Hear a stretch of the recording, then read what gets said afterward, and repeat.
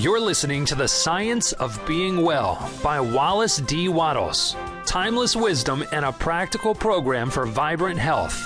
Copyright 2007 BN Publishing. Online at bnpublishing.com. Author's Preface. This volume is a part of a series, the first of which is The Science of Getting Rich. As that book is intended solely for those who want money, so this is for those who want health and a practical guide and handbook. This is not a philosophical treatise. It is an instructor in the use of the universal principle of life. My efforts have been to explain in a plain and simple fashion that the reader, though he may not have any previous exposure to new thought or metaphysics, may readily follow Wallace D. Wattles to perfect health. While retaining all essentials, I have carefully eliminated all non-essentials. I have not used any technical, abstruse, or difficult language, and have kept the one point in view at all times. As the title asserts, this book deals with science, not speculation. The monistic theory of the universe, the theory that matter, mind, consciousness, and life are all manifestations of one substance, is now accepted by most thinkers. And if you accept this theory, you cannot deny the logical conclusions you will find here.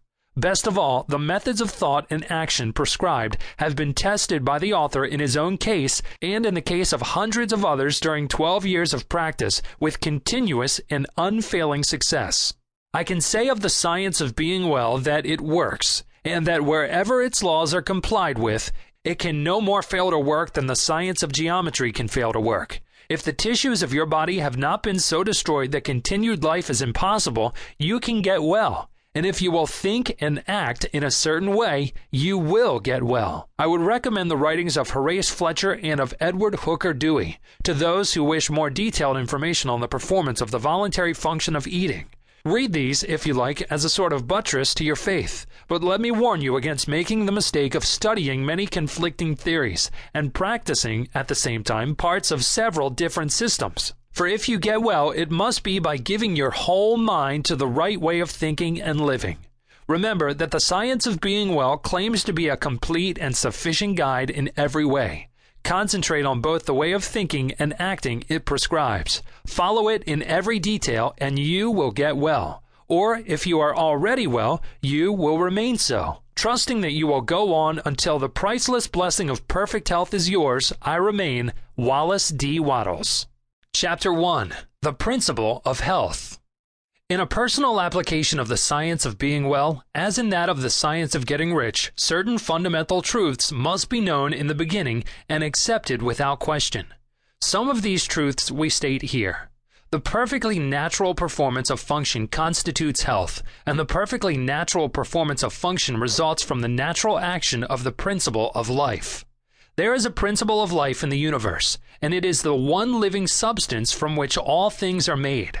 This living substance permeates, penetrates, and fills the inner spaces of the universe. It is in and through all things like a very refined and diffusible ether. All life comes from it. Its life is all the life there is.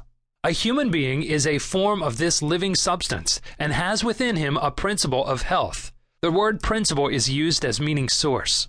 The principle of health in a person, when in full constructive activity, causes all the voluntary functions of his life to be perfectly performed. It is the principle of health in a person which really works all healing, no matter what system or remedy is employed, and this principle of health is brought into constructive activity by thinking in a certain way. I proceed now to prove this last statement. We all know that cures are wrought by all the different and often opposite methods employed in the various branches of the healing art. The allopath, who gives a strong dose of a counter poison, cures his patient, and the homeopath, who gives a diminutive dose of the poison most similar to that of the disease, also cures it.